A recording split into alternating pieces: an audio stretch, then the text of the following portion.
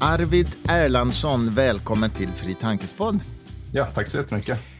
Du är ju docent i psykologi och du är medlem i en grupp som heter Jedi Lab. Det låter ju onekligen Star Wars-inspirerat. Om man tittar på er sajt så står det att ni forskar på intuition, ekonomiska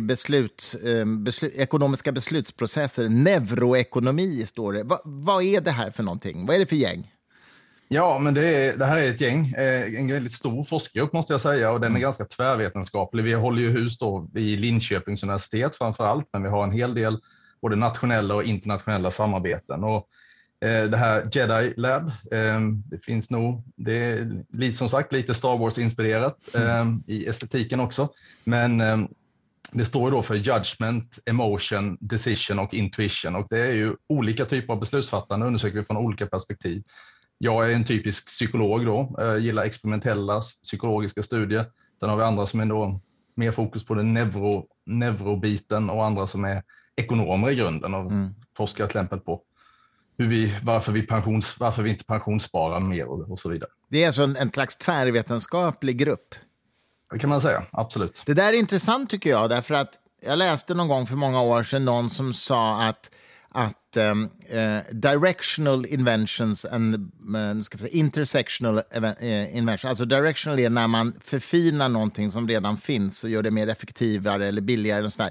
Men intersections, det är just när olika vetenskapsdiscipliner möts och i gränslandet så föds det mycket mer kreativa eller innovativa saker. Och då är det förstås en förutsättning att ha en tvärvetenskaplig grupp, tänker jag. Det låter ju väldigt fascinerande. Ja, absolut. Och sen ska jag inte, vi gör väl lite utav båda skulle jag säga. Att en del grejer vi gör, det är inom disciplinen. Men sen så är det ju jättebra att vi känner varandra och vi har gemensamma möten och vi har gemensamma afterworks. Och då pratar man och då upptäcker man ibland att vi håller på med liknande fenomen fast från lite olika håll. Och så kan man lära sig av varandra. Och det är definitivt så är det något jättepositivt. Sen så jag skulle nog säga att det kan bli lite för tvärvetenskapligt i vissa stunder också, utan man behöver lite utav båda. Jag får en association till 70-talets Palo Alto Research Center med Alan Kay och gänget som uppfann det grafiska gränssnittet för datorer. Och det var ju just en tvärvetenskaplig grupp. Det var filosofer, beteendevetare, datavetare, kognitionsvetare i en salig blandning. Det känns kreativt och spännande i alla fall för mig utifrån, måste jag säga. Vi kan väl säga att vi är den svenska motsvarigheten till den gruppen, så låter det jättebra. Men du, innan vi går in på er faktiska forskning, så berätta lite grann om hur du själv hamnade i det här. Vad var det som fick dig, eller vad lockade dig med psykologin som forskningsområde från början? Liksom? Ja, det är intressant. Jag tänker lite på det ibland själv. Jag är född i Växjö i Småland, och jag var alltid sådär att det började vi kanske på gymnasiet när jag tyckte att filosofi och psykologi var väldigt roliga ämnen. Och sen så blev det när jag började på universitetet att jag hoppade mellan olika universitet, studerade nästan så här varannan termin psykologi, varannan termin filosofi. Och när jag studerade ena så saknade jag andra. Och så därför hoppade jag tillbaka.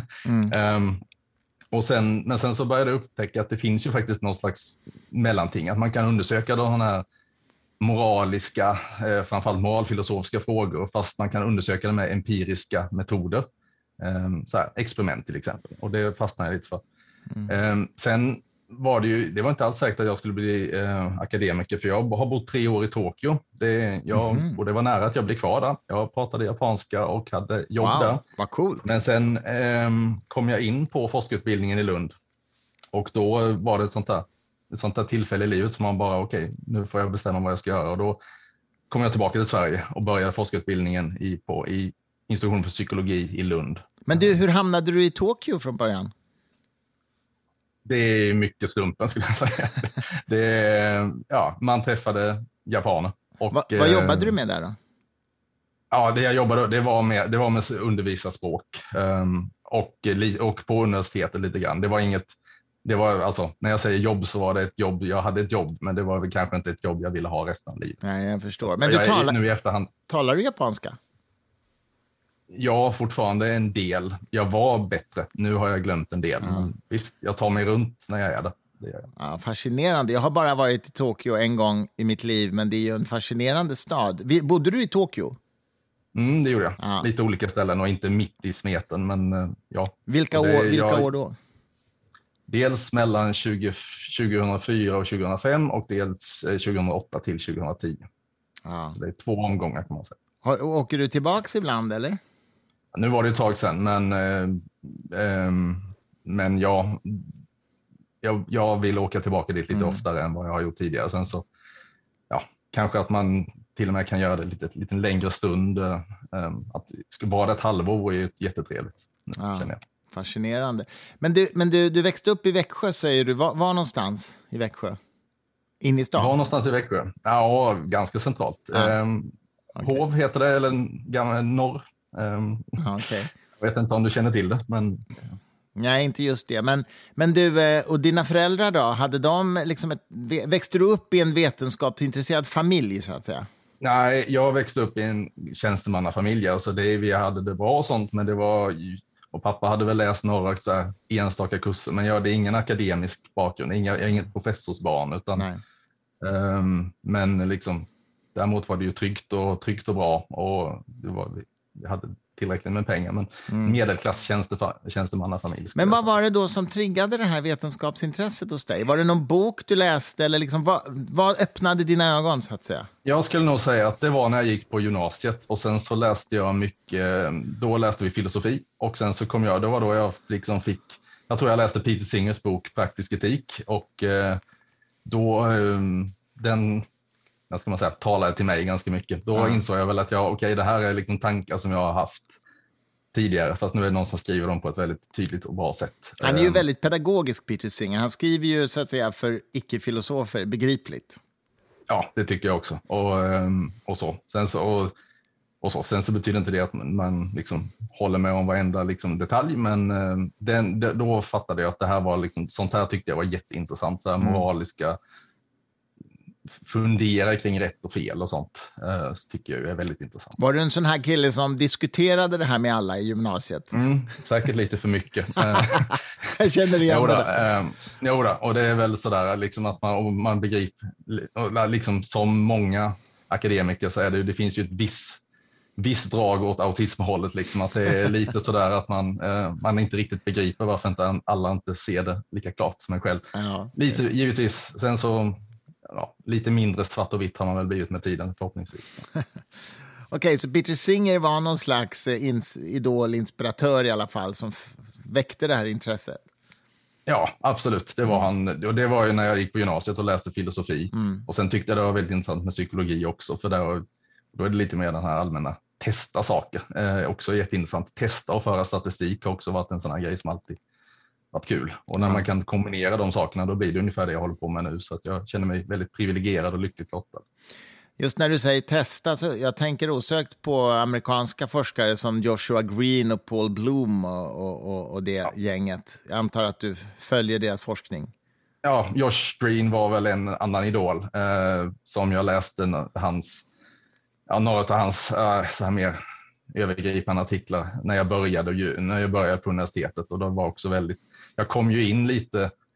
Jag började läsa på universitetet 2001, och det var samma år som både Jonathan Haidt kom ut med sin första artikel och Joshua Green kom ut med sin första artikel inom kan man säga, den nya moralpsykologin. Och de läste jag relativt snart därefter, och det inspirerade mig också mycket.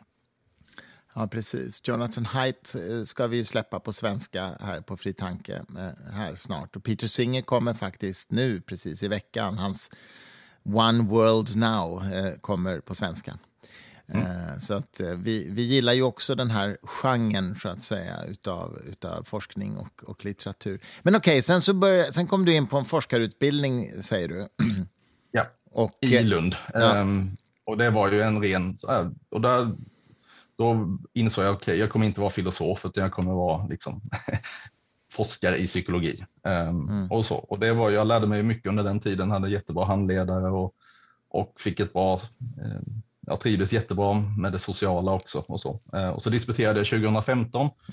Och sen så fick jag möjlighet att vara postdoc i Linköping för professor Daniel Westfjell, som även var opponent på min disputation. Och där har jag varit sedan dess. Jag är som postdoc först och sen så fick jag fast tjänst och nu är jag docent på samma ställe. Ja, jag förstår. Så du undervisar en del? Ja, det gör jag. Och det är trevligt det också. Men det är klart man vill... båda är trevliga. Jag tror det är nyttigt att göra båda. Men det är klart, forskningen är ju det som jag känner mig som jag trivs i absolut bäst. Jag måste passa på att fråga dig, egentligen ett sidospår helt och hållet, men ändå. Den här debatten som ju pågår i USA och även i Sverige om universitetens... Alltså elever som känner sig provocerade eller kränkta av vissa saker och den här känsligheten och sådär. Alltså i alla fall omdebatterad. Jag tänker att inom ditt område med etiska eller moralfilosofiska dilemman och sånt där. Det måste ju vara liksom, känslig materia helt enkelt. Har du råkat ut för den typen av reaktioner från studenter att det här är för obehagligt, jag borde inte behöva bli utsatt för det? Har du råkat ut för den problematiken någon gång?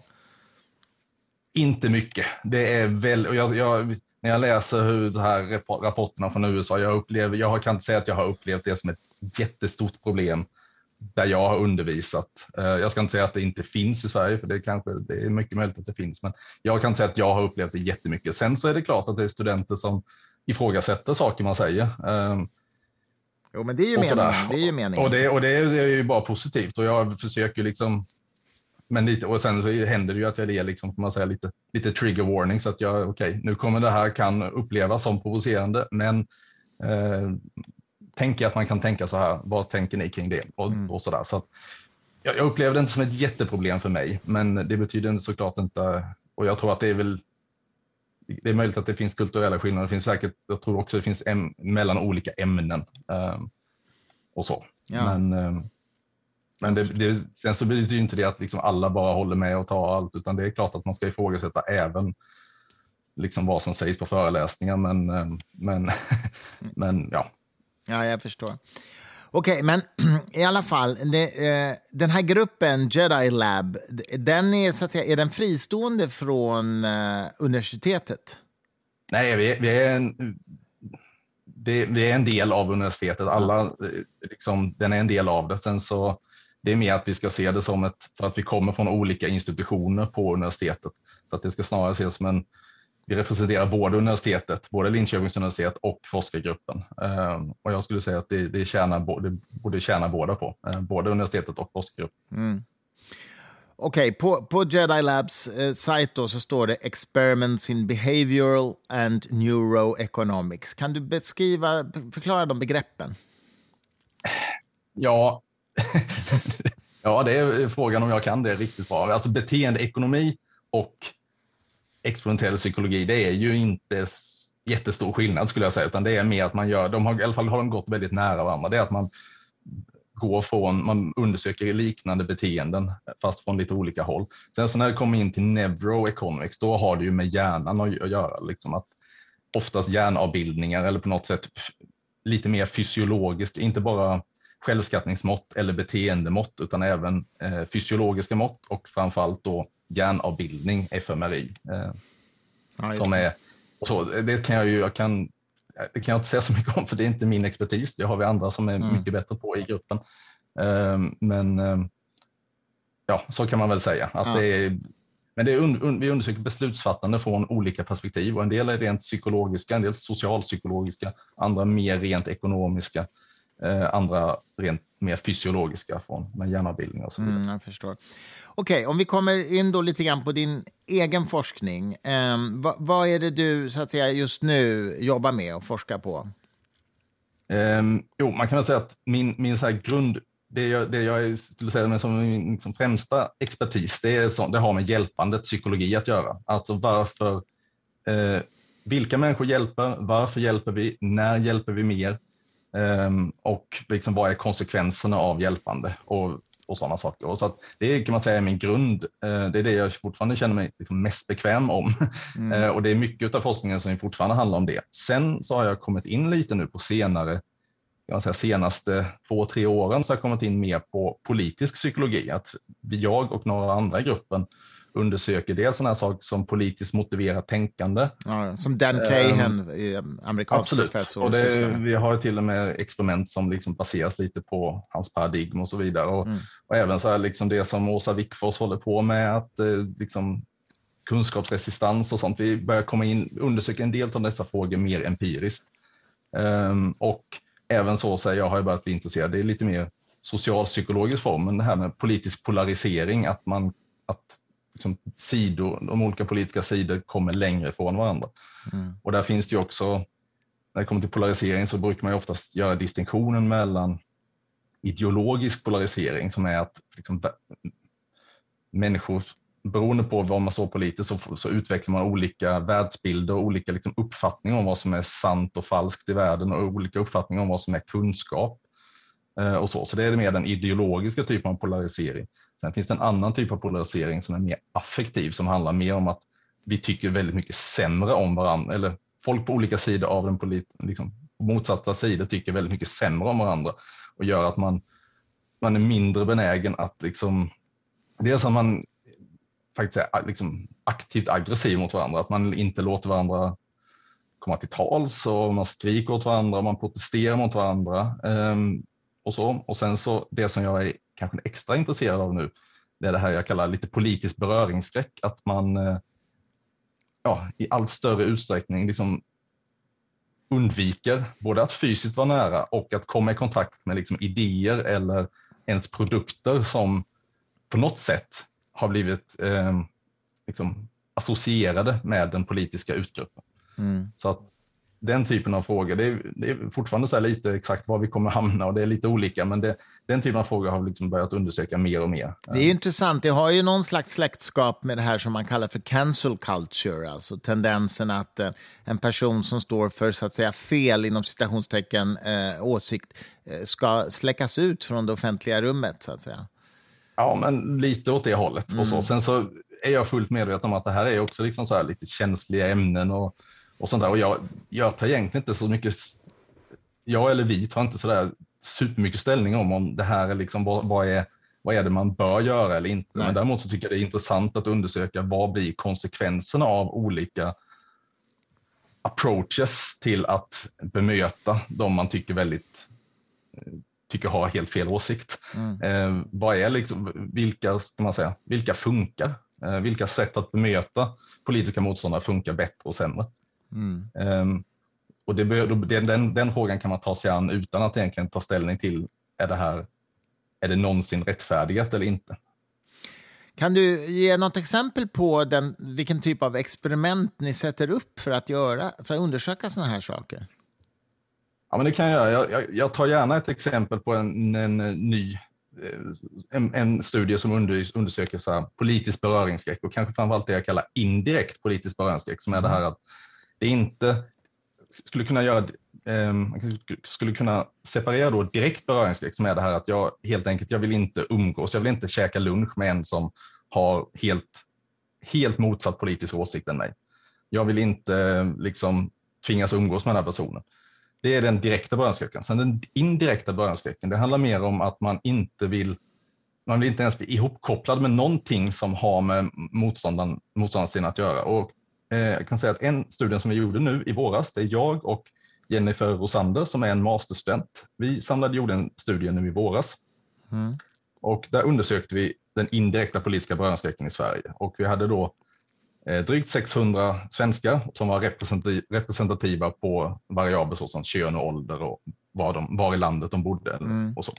Och i den här studien så var deltagarnas första uppgift, det var att de fick se bilder på kläder, och så skulle de bedöma hur fin design har den här klädesplagget, hur fin färg har den och hur mycket skulle de vara beredd att betala för den.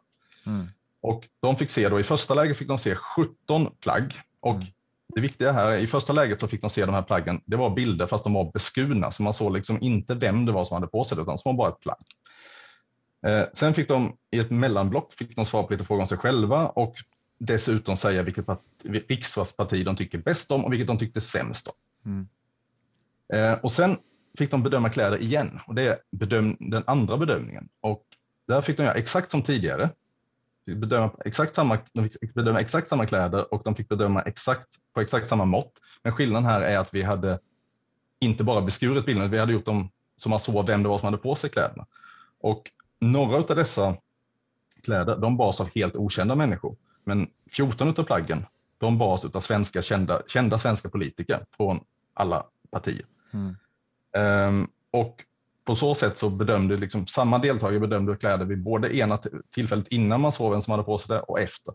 Och då kan man se då att vem det är som har på sig det, hur påverkar det hur man bedömer design och färg på ett klädesplagg. Men du, får jag fråga, fick de titta på samma kläder mer än en gång så att säga? Ja, det var exakt samma bild. Det var bara att den var beskuren i ena läget och inte beskuren i andra läget. Så att det är exakt samma klädesplagg. Jag förstår. Och det här, även om vi inte sa det till dem så förstod ju deltagarna, det är jag ganska säker på att de förstod att det här är samma kläder. Så att då kan man ju verkligen tänka sig att skulle de verkligen, de kan till och med förstå vad det var som var ute efter, men då borde de ha skattat dem som lika fina. Men resultaten visar ju ganska entydigt att bedömningarna, de ändrade sig mellan tidpunkterna. Att deltagare tyckte att designen, passformen och färgen på en kavaj, eller en klänning då, om det var både manliga och kvinnliga politiker, att det blev fulare när de såg att plagget satt på en politiker som representerar partiet de tyckte sämst om, men de tyckte att det blev vackrare när det satt på politiker från deras mest gillade parti. Och däremot kläder som satt på okända människor, de bedömdes som i lika vackra vid tidpunkt 1 och tidpunkt 2. Så de påverkades inte. Och dessutom så fanns det samma effekt lite på när det kom till hur mycket man ville betala. Att när det var kläder som kom från när man såg att kläder satt på en person från ett favoritparti, då blev man ville betala mer pengar. Om det satt på någon från det parti man tycker sämst om, då blev man lite mindre motiverad att betala pengar. Och så att där har man liksom en grundresultat och det är på ett sätt är det ju ungefär vad jag skulle trott, och samtidigt så är det ju väldigt sorgligt att vi är så vad ska vi säga, moraliskt inkonsistenta, eller vad man ska kalla det. Ja, och nu är vi inte ens nu är det till och med estetiskt inkonsekventa. Till och med estetiskt. Vi upplever liksom en sak som mindre och vi var ju väldigt tydliga med att det är liksom klädesplagget du ska bedöma. Det var väldigt tydligt med den. Man kan titta att det var inga könsskillnader. Män och kvinnor det här mönstret fanns hos både män och kvinnor. Fanns det skillnad mellan stad och landsbygd? Alltså var man bodde, försökspersonen bodde? Ja, vi har inte samlat in på var de bodde. Vi vet bara att de var. Men däremot så kan man se att vi kan klassificera deltagare som om de var högermänniskor eller vänstermänniskor då, om vi gör det lite enkelt för oss. Och där sa man att den här tendensen att tycka att kläder blir fulare när det bärs av partier från det parti man tycker sämst om, det fanns hos både höger- och vänstermänniskor. Däremot tendensen att tycka att kläder blir vackrare när det bärs av personer från det egna partiet, det var klart starkare hos de som röstar höger. Så att det var, effekten fanns hos båda, men just det här att kläder blir fulare när det bärs av det minst gillade partiet, det fanns hos båda. Men att partier som bärs av de egna, de som man själv tycker bäst om, det fanns framförallt hos högerdeltagare. Jag hade trott tvärtom på det sista, men det var intressant. Ja, alltså det och så. Sen så kan man ju alltid sådär, vilka är vänstermänniskor, vilka är högermänniskor? Det finns olika sätt att klassificera. Vi har testat lite olika, dels baserat på vilket parti man tycker bäst om och vilket parti man tycker sämst om. Det kan skilja sig lite, resultaten skiljer sig lite beroende på hur man gör klassifikationen, men på det stora hela så håller det här ganska bra. Och även om det här man kan ju kopplas till sådana här studier som visar, det heter party over policy-effekten, som är att när man presenterar policyförslag.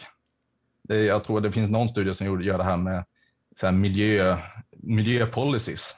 Och så det här gjordes i USA då. Så att, men där presenterar man miljöpolicies, men man manipulerade då vilka man sa som hade föreslagit den här policyn. Och så frågar man både liberaler och republikaner i USA vad de tycker om policyn. Och då var det väldigt tydligt att policyns innehåll spelade väldigt lite roll, men däremot spelade väldigt stor roll vem det kom ifrån. Så att konservativa kunde tycka att miljöförslag var ganska så attraktiva så länge det kom från republikanska politiker. Och så. Och det är till och med att man tycker bättre om en policy när den kommer från enbart det egna partiet än när det är en policy som får support från båda sidor. Man tycker bättre om en policy som kommer bara från egna sidan än en som har liksom bipartisan support. Alltså det här pekar ju väldigt, väldigt tydligt tycker jag mot det här som man brukar säga att i det politiska samtalet att folk bryr sig mer om vem som säger någonting än vad som sägs.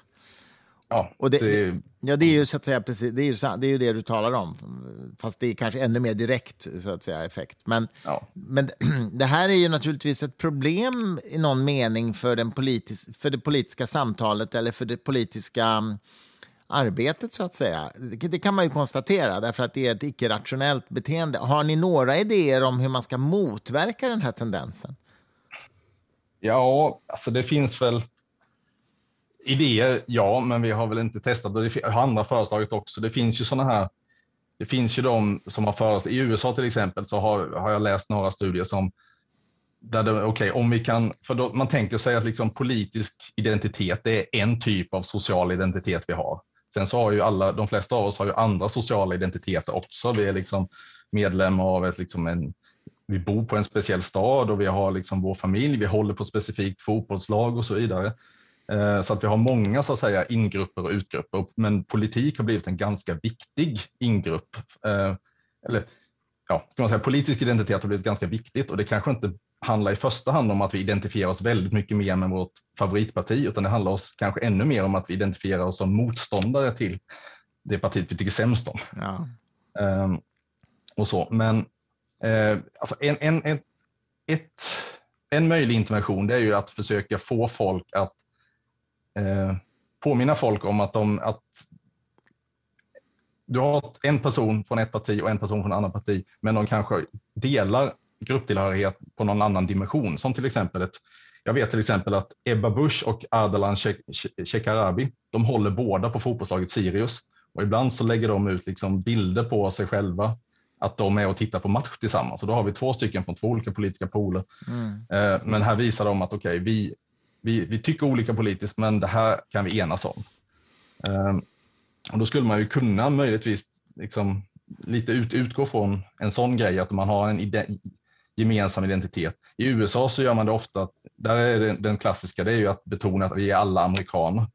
Ja, just det. Ja. Och det finns någon studie som gjorde det, att de manipulerade liksom, eller de testade före och efter, de testade så här polarisering på 4th of July på den amerikanska nationaldagen, och då var polariseringen faktiskt lite mindre, för då var alla påminda om att vi är alla amerikaner, men större på andra dagar då. Ja, just det.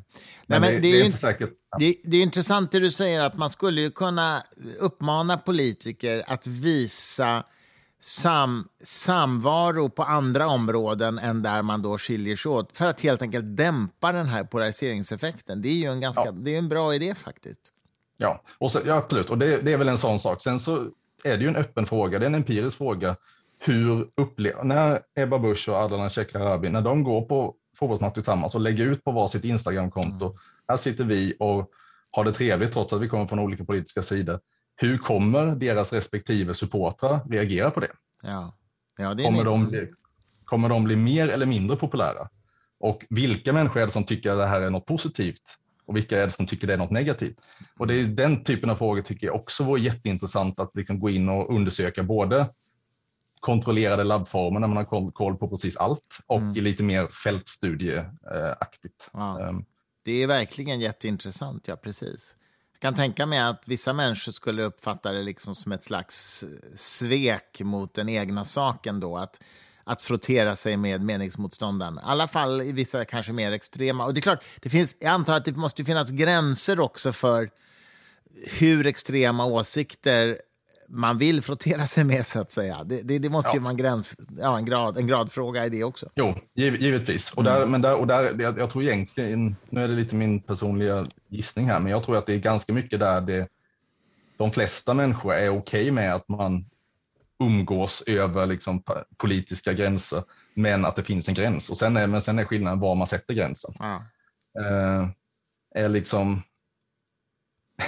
ja, det är, och ganska mycket så handlar det om, är Sverigedemokraterna ett parti som är okej att fotera sig med eller inte? I Sverige så tror jag det ganska ofta kokar ner till det. Och sen så är det lite att man ser att vissa partier som har lite samtal, då kanske de också blir lite kontaminerade av det hela så att säga. Men sen så som sagt, det här finns ju hos båda håll, det ser vi ganska tydligt. Det är inte bara åt det ena hållet, åt det andra hållet, utan de här effekterna finns nästan alltid åt båda hållen. Både från vänster till höger och från höger till vänster.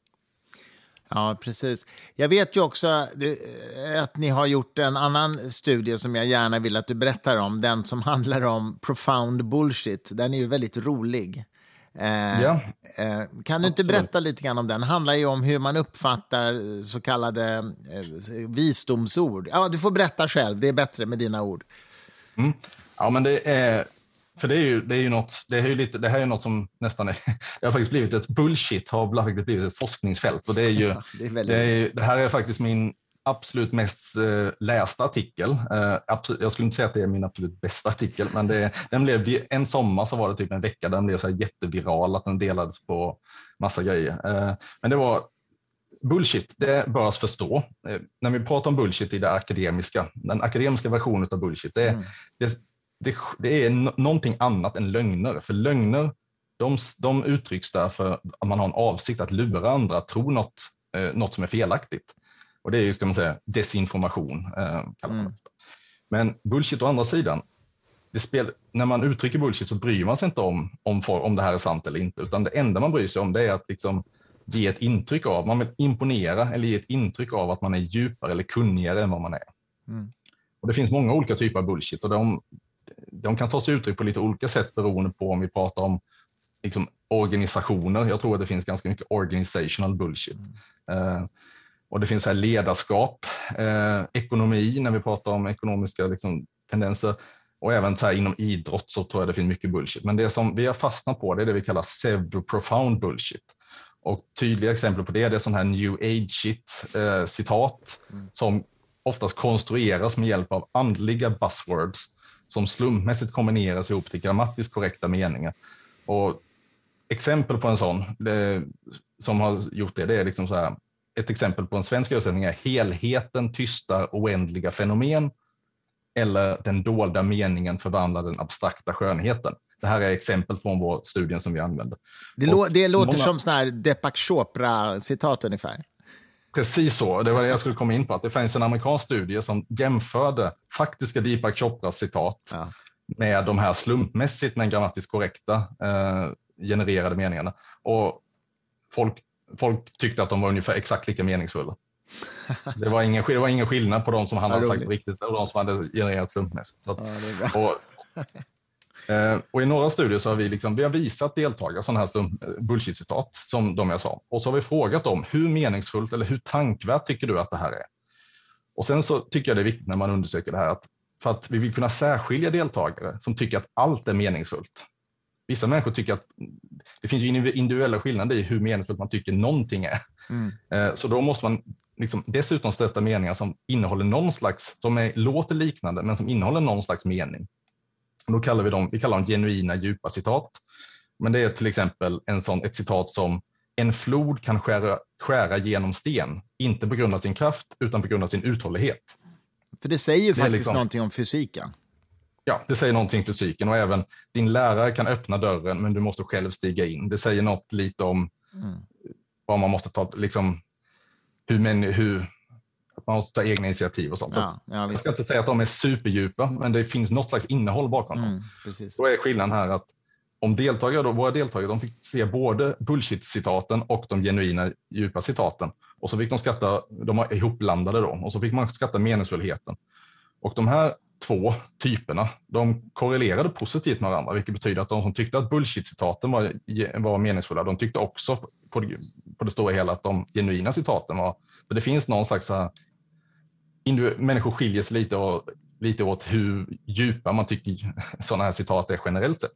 Men det intressanta är att när vi sen tittar på, alltså i den artikeln jag pratade om, så fokuserade vi på hur den här upplevda meningsfullheten av båda typerna av citat, hur det predicerar faktiskt hjälpande.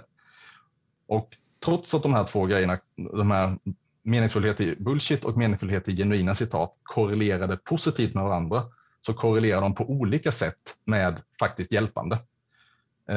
De som skattade genuina citat som mer meningsfulla, de donerade mer till välgörenhet och de gick ofta med på att volontärarbeta genom att i vår formulär svara på några extra frågor och att 5 kronor gick till välgörenhet. Däremot de som skattade bullshit-citat som meningsfulla, de var mindre villiga att volontärarbeta. Så det här innebär liksom att människor som är bättre på att separera bullshit från riktiga citat, de är lite mer hjälpsamma. Det, är ju, alltså det finns något väldigt komiskt i det här, för att om man ska hårdra det lite grann, i alla fall min upplevelse är ju att människor som har en dragning åt new age-kulturen ofta ser sig själva som väldigt goda och ödmjuka och generösa och så vidare. Men det här som du säger talar ju för motsatsen egentligen, att de som gillar new age-grejer är mindre generösa. Ja, när man kontrollerar för, ja, så kan man, det är ungefär så, ja. Ungefär så i alla fall, ja. Sen så ska vi kan ju inte uttala oss om vad som är orsak och verkan här riktigt sådär, men det är väl och sådär, men det Nej, men visst, lite åt det hållet är väl vår slutsats också. Och det här har vi gjort, det har vi med, och det här är liksom, det har blivit som sagt, det har blivit ett ganska hett område och det finns mycket forskning om det här. Och det här är en sån, det här med bullshit, det är ju ganska likt någon sån här generell analytisk förmåga, men det är inte riktigt samma sak, utan vi mäter någonting och det har blivit en ganska stor het grej och det tåget har vi hängt på lite grann. Har ni tittat på hur det här korrelerar med politiska uppfattningar också? Ja, det har vi. Det är inte jag som har skrivit den artikeln, utan det är min kollega Arthur Nilsson. Han har fokuserat ganska mycket på det. Och det här är egentligen samma data som vi hade i det, men om man bara mäter höger-vänster med så här självskattad, vad klassificerades på en vänster-högerskala, då såg man egentligen inget samband mellan bullshit-acceptans eller bullshit, det här att separera bullshit från genuina. Då såg man egentligen ingen skillnad mellan höger-vänster. Men däremot när man delade in det, när man separerade den ekonomiska biten av det och den ekonomiska biten av höger-vänster från den sociala biten av höger-vänster, då såg man att det fanns i alla fall lite stöd för att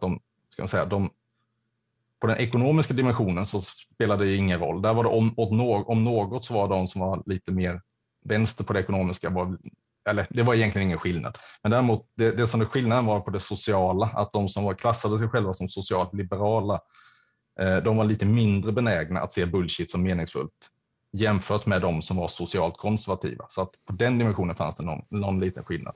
Och sen så, det här ska vi inte dra för stora slutsatser för det var ganska få deltagare på varje parti, men det var ändå så att de som var bäst på att se skillnad på bullshit och genuina citat, det var mittenväljare kan man säga, de som Centern och Liberalerna, de kan man säga partierna som, och då skulle man kunna argumentera att det kanske handlar om att de är relativt långt med mitten eller till höger när det kommer till den ekonomiska dimensionen, men de är mer till vänster när det kommer till den sociala dimensionen. Mm. Intressant. Men vi ska inte dra för stora slutsatser. Det här behöver väl kanske testas igen, som alla forskare säger. Ja, just det. Jo, som alla forskare säger. Diplomatiskt. Du, om man pratar om lite ett metaperspektiv på ditt forskningsfält, så det finns ju en numera välkänd problematik, nämligen reproducerbarhetsproblematiken, att det förhållandevis många studier som visar sig att det går inte att replikera dem när man gör om dem. Liksom. Vad tänker du kring det? Hur ska man komma till rätta med det? Alltså jag håller helt med. Alltså mycket av forskning inom vårt fält och även andra fält har haft det här problemet med replacerbarhet. Att det finns, hittar man i gamla textböcker och framförallt så här studier från 60, 70, 80-talet och även 90-talet för den delen också. Och även till ganska nyligen. Det är ganska många av de effekterna som de har fått väldigt mycket uppmärksamhet, men när man sen försöker testa dem igen så är de svåra att visa att de finns. Vilket tyder på att antingen att det kan bero på två saker. Det kan dels bero på att saker har ändrats mellan att någonting som fanns på 70-talet, men vi människor har ju ändrats under tiden och så vidare. Så att det kan ju bero på sådana saker. Men det är ännu mer troligt att vissa ska man säga, våra sätt att bedriva forskning har haft stora brister, har fortfarande en del brister, men vi försöker liksom hitta sätt att undvika det. Och det vi gör nu till exempel, det kan jag säga att vår forskargrupp Jedi Lab, vi har liksom ett pågående forskningsprojekt som handlar om just det här att testa replicerbarheten på en massa kända beslutsfelslut. För det är även sånt som har funnits länge och som har liksom sett som allmänt accepterat. Nu ska vi göra liksom att många labb från olika länder går ihop och så testar man samma frågor på olika sätt för att se vilka effekter det är som håller ihop bra och vilka det är som inte håller ihop bra och så. Och det har vi aktiva forskare i vår grupp som håller på med. Och sen så rent praktiskt det vi gör, det är en sån grej som har ändrats sedan jag började doktorera. Det är att nu är det i regel så är det att vi ska förregistrera våra studier. Att vi säger att det finns sådana här Open Science Framework där man ska ladda upp. Det här experimentet ska vi göra. Det är det här vi förväntar oss på det stora hela.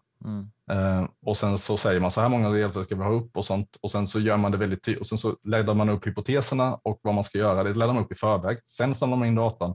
Och sen när man har datan, oavsett om den ger stöd till din hypotes eller inte, så ska den upp där och det ska göras tydligt och transparent. Och det är ju sätt att bemöta så här. Och det betyder inte att alla problem löses på en gång, men det är definitivt sätten finns där. Och sen gäller det bara att få fler och fler forskare att göra det. Men alltså jag känner ju det att bara vad blir det?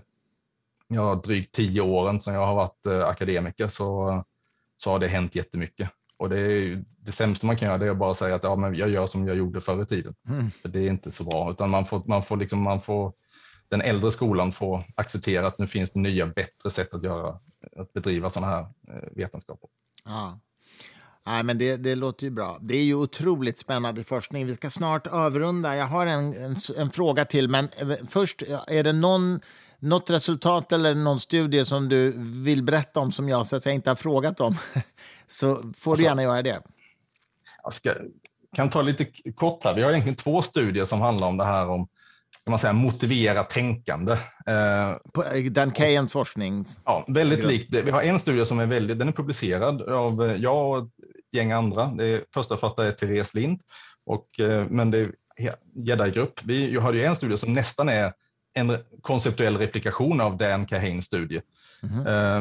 Och där vi presenterade då både i ett neutralt kontext och i en mer politiskt laddad kontext, så presenterade vi numerisk information i en tabell.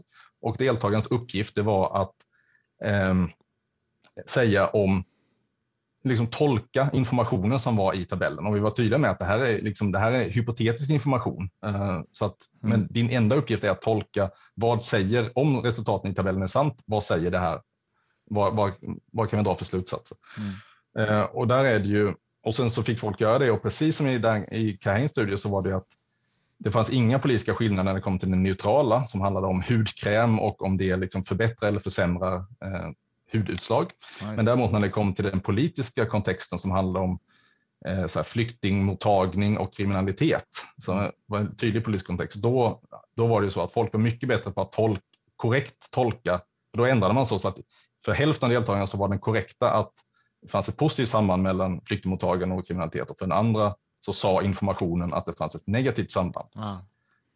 Och då var det ju ganska tydligt att de som klassificerade sig, här var det inte höger-vänster, här var det världsmedborgare eller svenskar, vad man föredrog att klassificera sig som. Just det. Och då var det ju tydligt att de som klassificerade sig som, hos båda sidorna så var man bättre på att lösa den här uppgiften när det korrekta svaret var i linje med den existerande världsbild. Klassisk confirmation bias alltså i någon exakt. mening. Det är det. Men det intressanta här är väl att Dan Kahan, han menade ju att det finns något så kallat motivated system to reasoning, som är att ju mer så här numerisk förmåga vi har, eller ju mer analytiska vi är, desto mer politiskt motiverat tänkande har vi. Det är tesen som han driver. Och vi testar den hypotesen och så finns det de som menar motsatsen, så vi jämför det här och vi ser ju, om något ser vi ju motsatsen från Dan Kahan. Så att hos oss är det snarare så att